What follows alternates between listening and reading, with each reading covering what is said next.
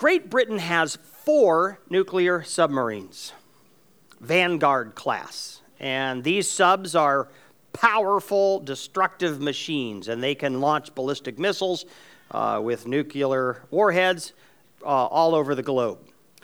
There are 4 of them, and each nuclear submarine has a nested safe inside of it. And inside that safe is a handwritten note from the Prime Minister. And this note is sometimes referred to as the letter of last resort. One of the very first things an incoming Prime Minister does is write instructions for the nuclear submarines. And this note tells the captain what to do in the case of a nuclear attack upon Great Britain. So the assumption is Great Britain's been nuked, and the Prime Minister and the second in command have been taken out. And at that point, that safe is open, and the captain pulls out the note. It's sealed, opens it up, and then reads what he or she is supposed to do. There are 4 options. The Prime Minister chooses from one of 4 options. Option number 1, retaliate in kind. They nuked us, nuke them back. Option number 2, stand down, do nothing.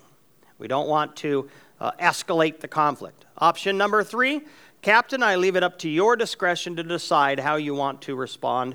Option number 4, go take your submarine and put it underneath the control of one of our allies, for example, the United States.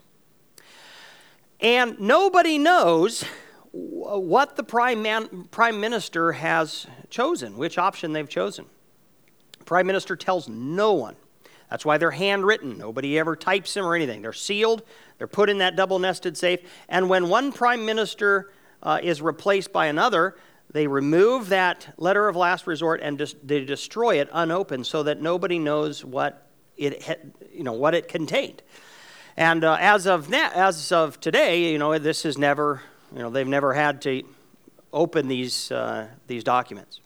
Now, one of the purposes of the letter of last resort is to alleviate the moral dilemma that the captain and crew of these nuclear submarines have, because it can weigh on a person knowing that they're piloting and captaining a doomsday machine, and that they might be called upon to launch missiles that could kill millions of people.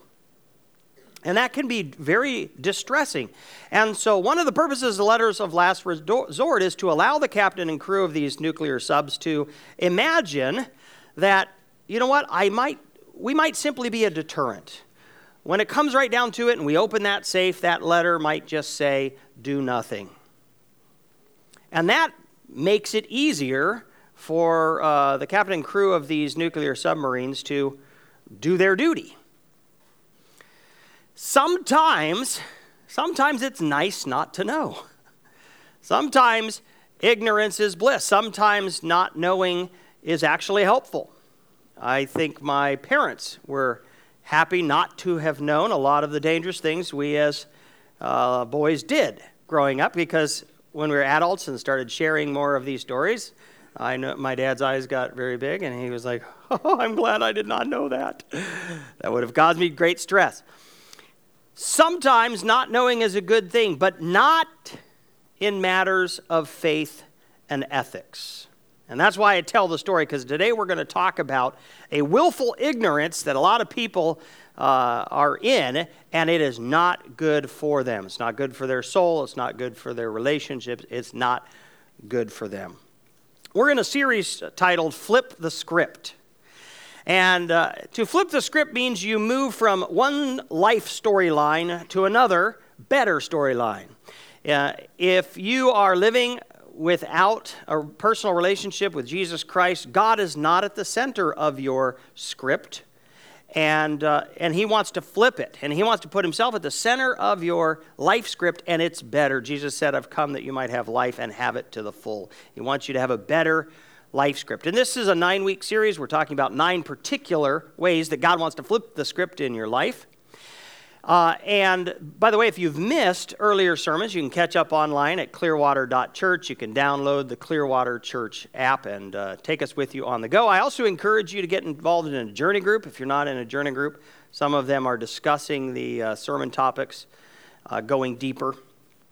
And so today, the flip that we're looking at is God wants to move us from a place in which, as it relates to faith and ethics or religion and morality, many people are thinking that they get to make their own truth. I make the truth. And God wants to flip it to where we move to a place where we say, I discover the truth. It's out there, and it's for me to find, not to make. And we're going to see today that that's a lot better. Turn in your Bibles, if you would, to John chapter 18. John chapter 18, Pilate and Jesus are talking. Pilate is the Roman prefect of Judea. Judea is part of the Promised Land.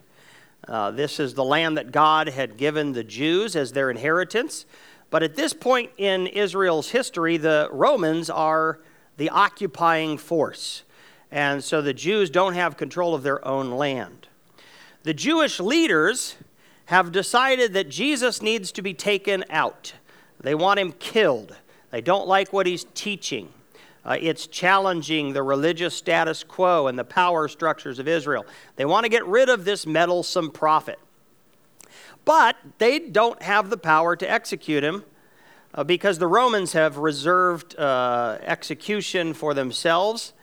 And so the Jewish leadership have to manufacture some kind of reason for the Romans to let them kill or to kill on Jesus on their behalf.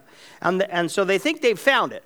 What they say is Jesus claims to be king of the Jews. And if Jesus is king of the Jews, what does that make Caesar?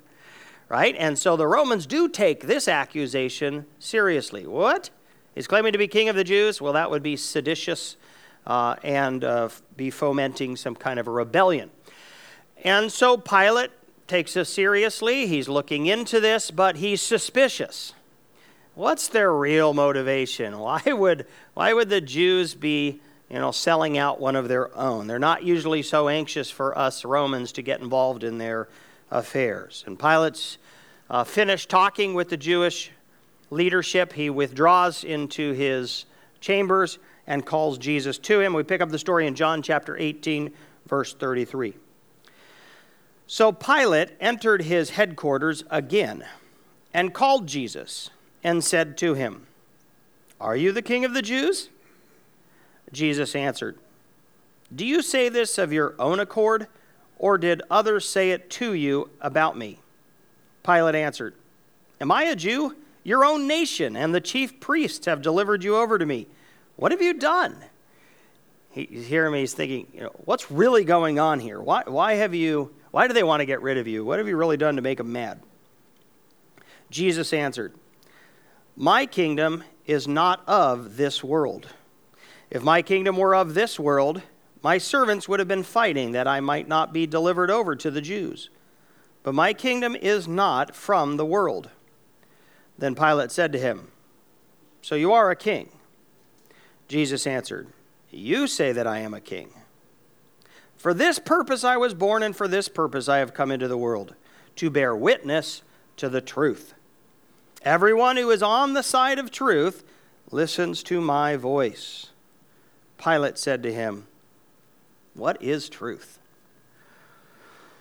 Now, I want you to understand that when Pilate asks the question, "What is truth?"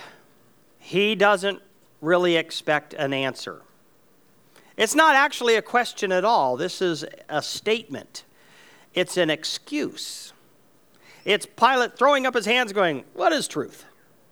If he really wanted an answer to that question, if he were truly a seeker of truth, he would have stuck around and talked more to Jesus, because Jesus has just told him, the whole reason I left heaven and came to earth was to bear witness to the truth. I am here in order to point to the truth and say, that's the truth, that's not the truth, that's the truth.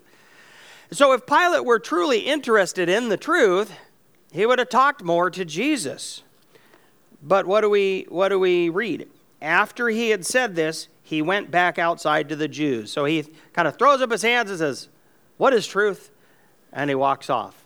He's not really interested in the question.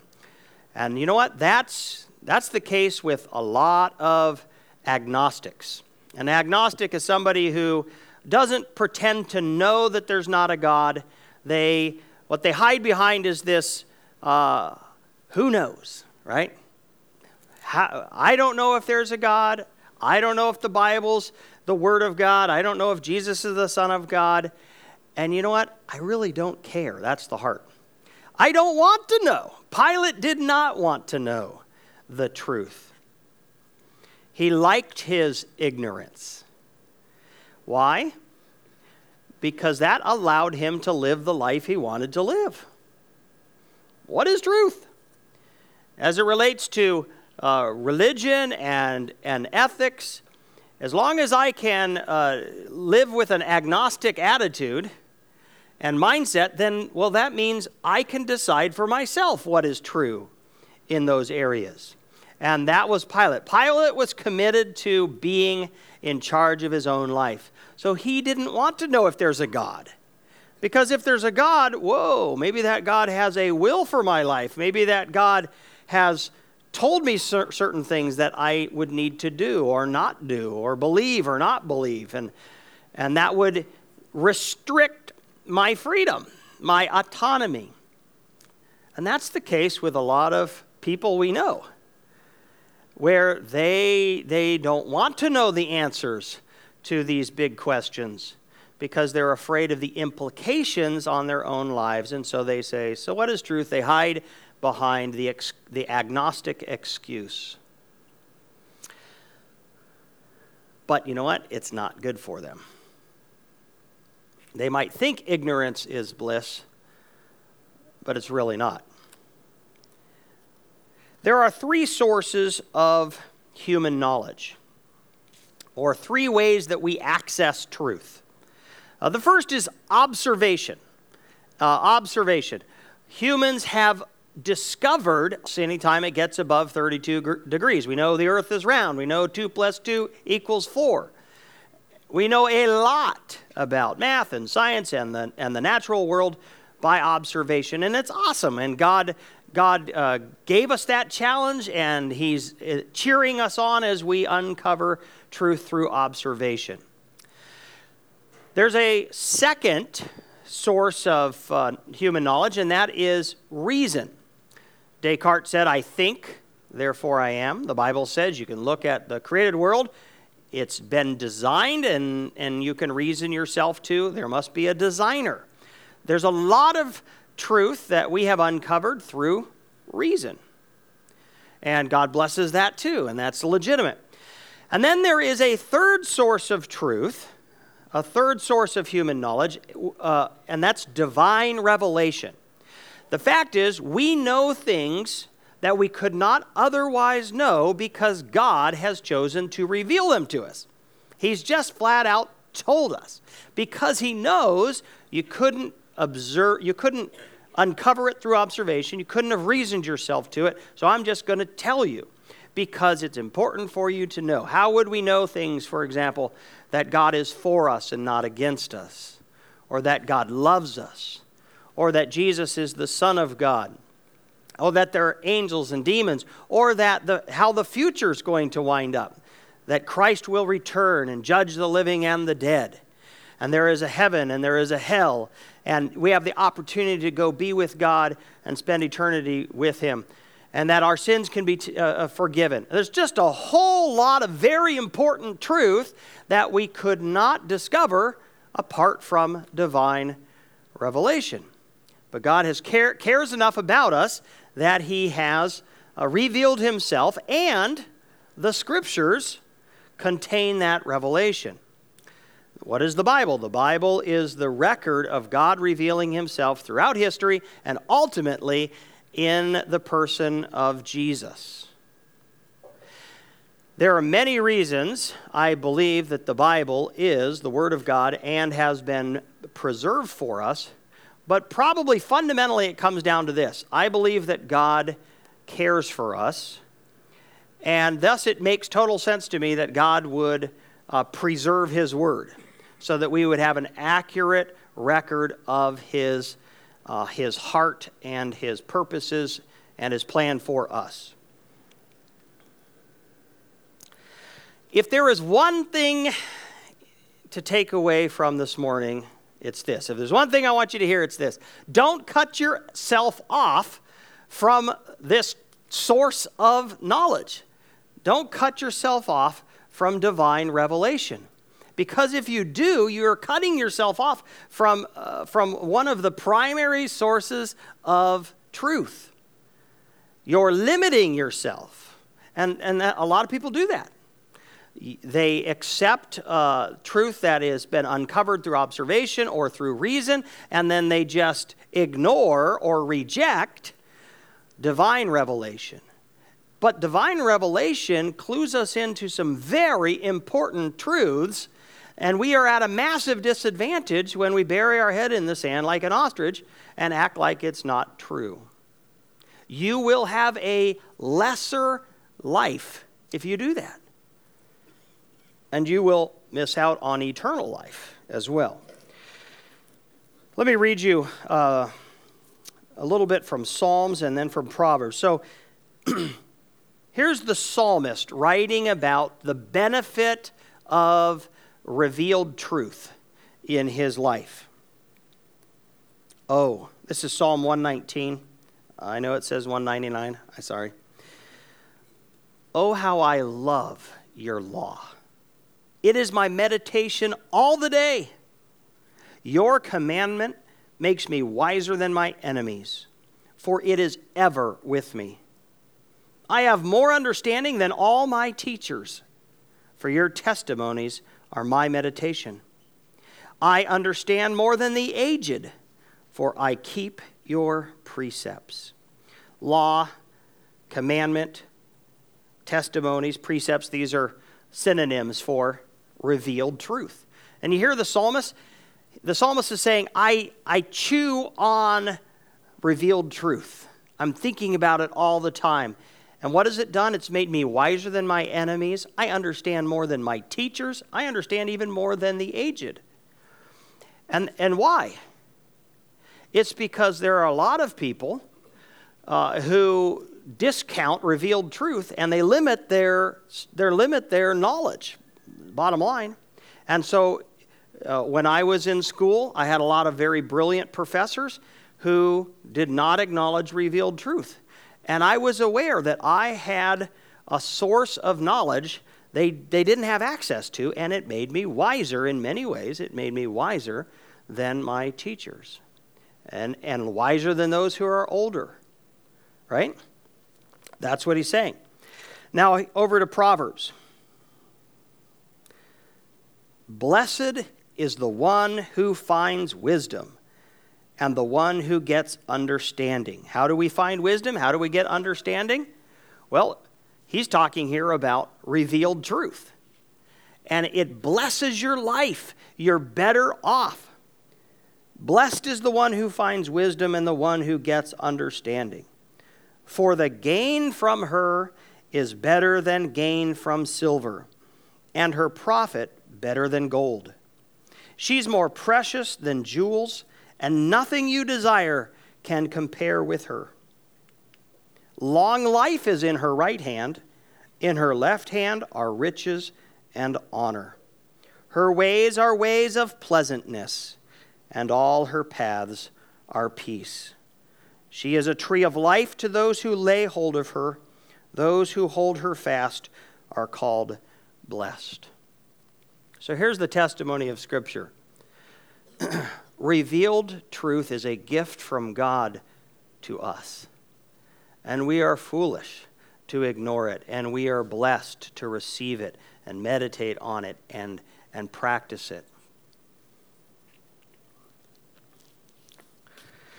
I'm going to share from a little bit about Sarah Irving Stonebreaker and how she came to faith in Christ. By the way, she was Sarah Irving, and then she became Sarah Irving Stonebreaker.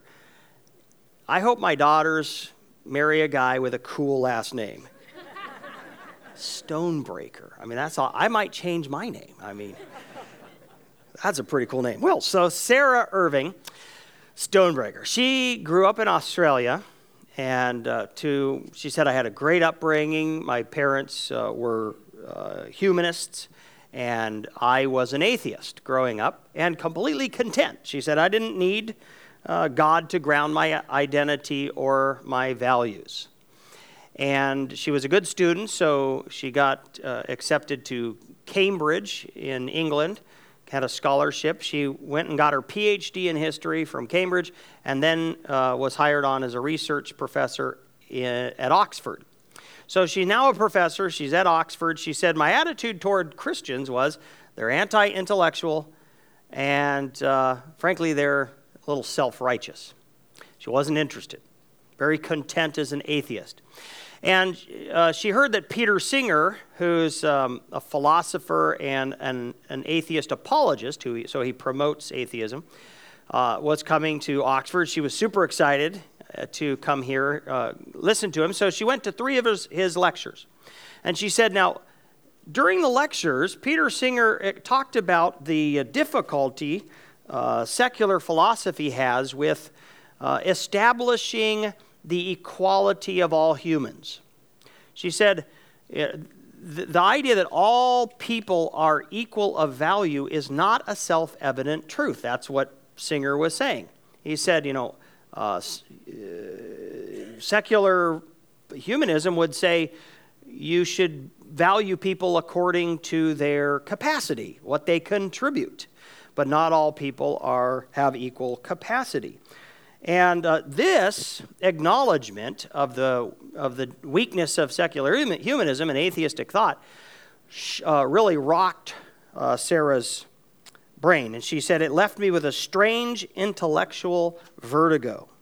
She said, I was committed to believing in the universal human value, but I realized that the premise of human equality is not a self-evident truth and thus not upheld by atheism. And this created sort of a cognitive dissonance that opened her to considering Christianity. A couple weeks later, she said she was at the library and her desk was right in front of the theology section. And she went and she got a book. It happened to be a book of sermons by a guy named Paul Tillich. And she said, as I read it, I was struck at how intellectually compelling, complex, and profound the gospel was. I was attracted, but not convinced. But she was beginning to wonder, is there are questions in my mind, there are values that I hold that aren't being answered by my atheism. A few months later, she was at a dinner at Oxford, and she was sitting beside fellow Professor Andrew Briggs, professor of nanotechnology. And he asked her during the dinner, hey, by the way, do you believe in God? She said, normally I would have always responded, no, I'm an atheist. But now I didn't know what I was. I was shaken. And she said, well, I guess maybe I'm an agnostic. And to that he responded, do you really want to sit on the fence forever?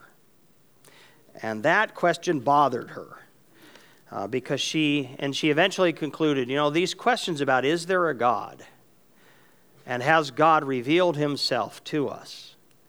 These are monumental questions that I shouldn't just throw up my hands and maintain an agnostic approach and attitude toward. And so that began a quest for what is truth that led her to faith in Jesus Christ. Turn back, if you would, to John 18. I see in this text 5 truths, if you will, about revealed truth. The first is this: revealed truth is relevant to everybody. I love how Pilate asks, are you really king of the Jews? And Jesus answered, do you say this of your own accord? Or did somebody say it to you about me? In other words, is this really a question that you have? Pilate answers, am I a Jew? In other words, Jesus, your identity is irrelevant to me. I'm a Roman. I don't care who the king of the Jews is. Who the king of the Jews is means nothing to me as a Roman. This is just an exercise, right? An irrelevant question. But here's the fact. The fact is, the identity of Jesus was the most important question Pilate faced. The identity of Jesus was absolutely relevant to Pilate, even though he didn't realize it, because the fact of the matter is, there's coming a day where Pilate will stand before Jesus Christ and be judged for his life. Pilate, because he didn't take that question seriously and answered it incorrectly, Pilate went on to participate in the killing of the Son of God. Revealed truth is always relevant to you. It's relevant to everybody. Second thing I see about revealed truth is that it's sometimes twisted. When Jesus is explaining to Pilate that his kingdom's not of this world, and then Pilate, but Pilate can't hear anything except what he's listening for, and so he says, "So you are a king?" Jesus answered, "You say that I'm a king." Pilate's trying to put words in Jesus' mouth. And some people will always do that. They'll always take the revealed word and twist it in order to make it say what they want it to say, so that it leaves them feeling okay about themselves, or so that they can manipulate other people. And so some people always seek to twist God's word, but we don't want to do that. You know, the Bible says that not many should be teachers, because they're going to be held to a higher account. The Bible says to study, to show thyself approved under God, a workman who needs not to be ashamed, rightly dividing the word of truth. And I know that Pastor James and I work hard to not twist the word of God. And you are encouraged to be like the Bereans, who, when they heard Paul preach, they went back to the scriptures to make sure that what he said lined up with the word of God. And so you don't want to ever just follow someone blindly. Revealed truth, number 3, is knowable. Jesus said, I've come into the world to bear witness to the truth, which means God wants you to know the truth.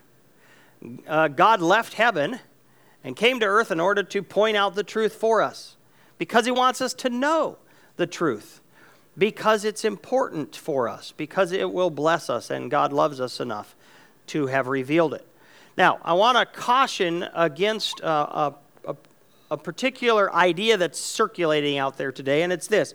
It says, language is so slippery that you can never really know what the Bible says. You know, even if this is the Word of God, you can't really know for sure what it says, because language is just super slippery, and that's why Christians are always disagreeing with each other about what the Bible says. So who am I to actually pin it down, right? There are so many interpretations. Well, there are so many interpretations is another form of agnosticism. Well, if there are lots of interpretations, then we can't know the correct interpretation, which means I can go ahead and just do whatever I want to do and believe whatever I want to believe, because what is truth? It's an expression of agnosticism. But here's the reality. The reality of the Word of God is not difficult to understand. Part of being created in the image of God is He has given you the ability to use language, to communicate and to understand. Sure, there is some difficulty in interpreting, but you do not need a Bible college degree. You can open the Word of God, you can read it, and you can understand it. Yes, there are some areas of theology that the Bible's not super clear on, and we debate about, but nothing of significance. No major doctrine or major instruction on how to live is at all ambiguous. You can read the Bible, you can understand it, and you can live on it.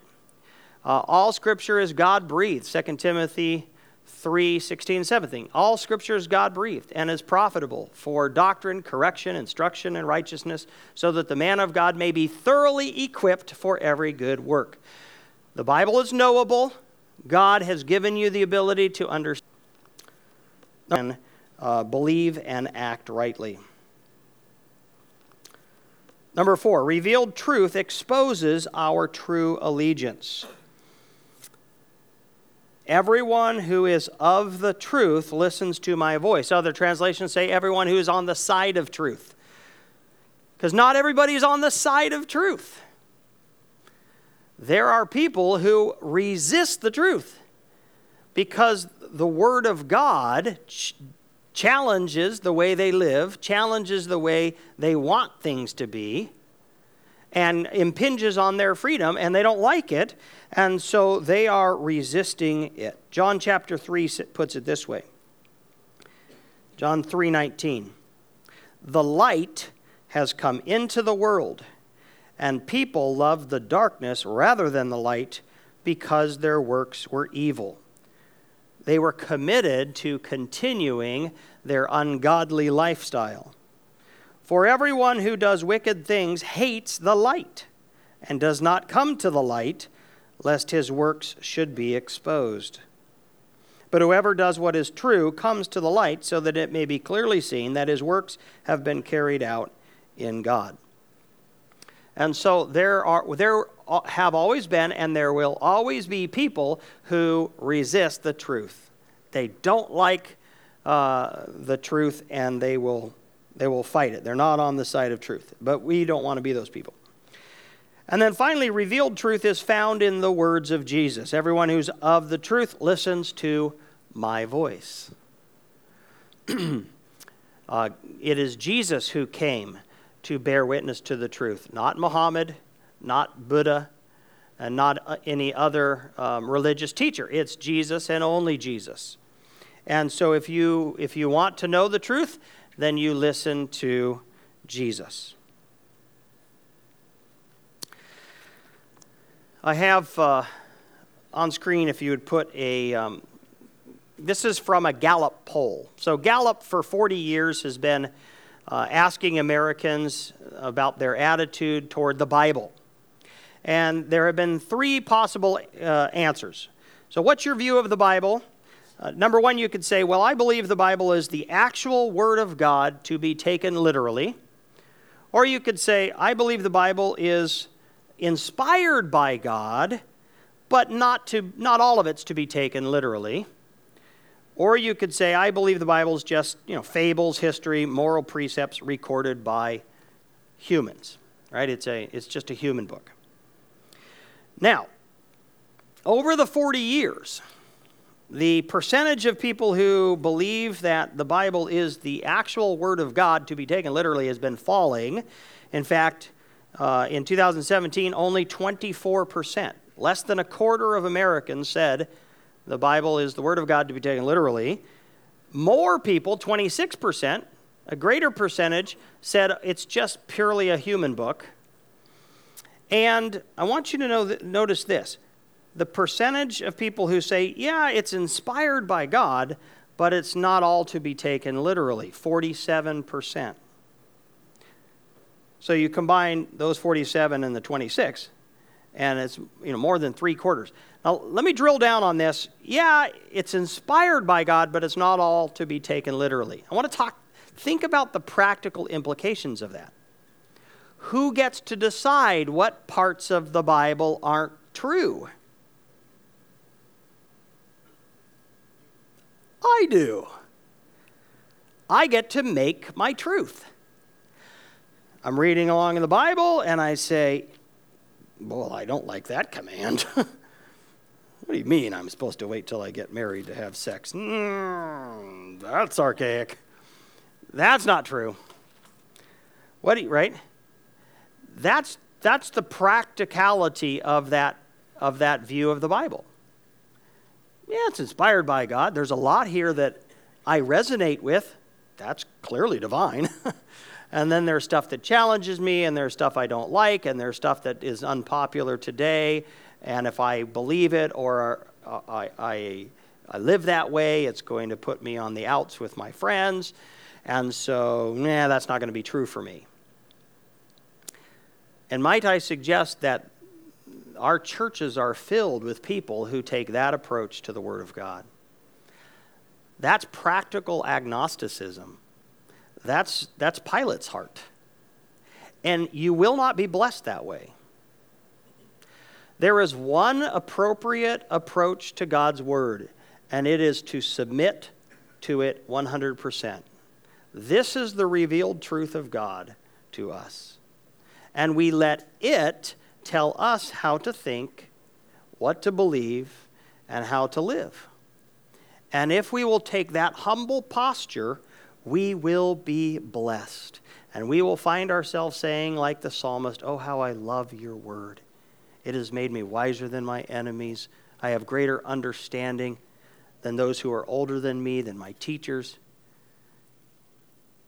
Listen, personal testimony, I decided as a young man that this is the Word of God. I will believe it and obey it.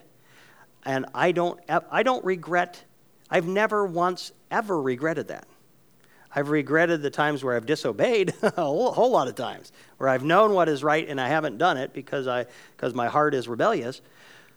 But this is the Word of God, and life under its authority is blessed. And that's what God wants for you. That's what I want for you as your pastor. We have to humble ourselves. Stop picking and choosing. Stop being practical agnostics and start being humble, obedient followers of Christ. He who loves me keeps my commands, all of them, Christ says. Let's pray. Lord, your word is a lamp unto my feet and a light unto my path. The implication, Lord, is that apart from your revealed truth, we would be stumbling around in the darkness in very important matters. And so, Lord, you didn't leave us in the darkness. You have lit the way for us by your word. And Lord, right now we're going to grapple with this truth that we've just seen. And so if you're here this morning and you recognize that you have been picking and choosing what parts of the Bible you're going to submit to, just confess that to the Lord. Just say, "Lord, that's wrong. And forgive me for that, and I embrace your word as truth for me, and I will submit to it."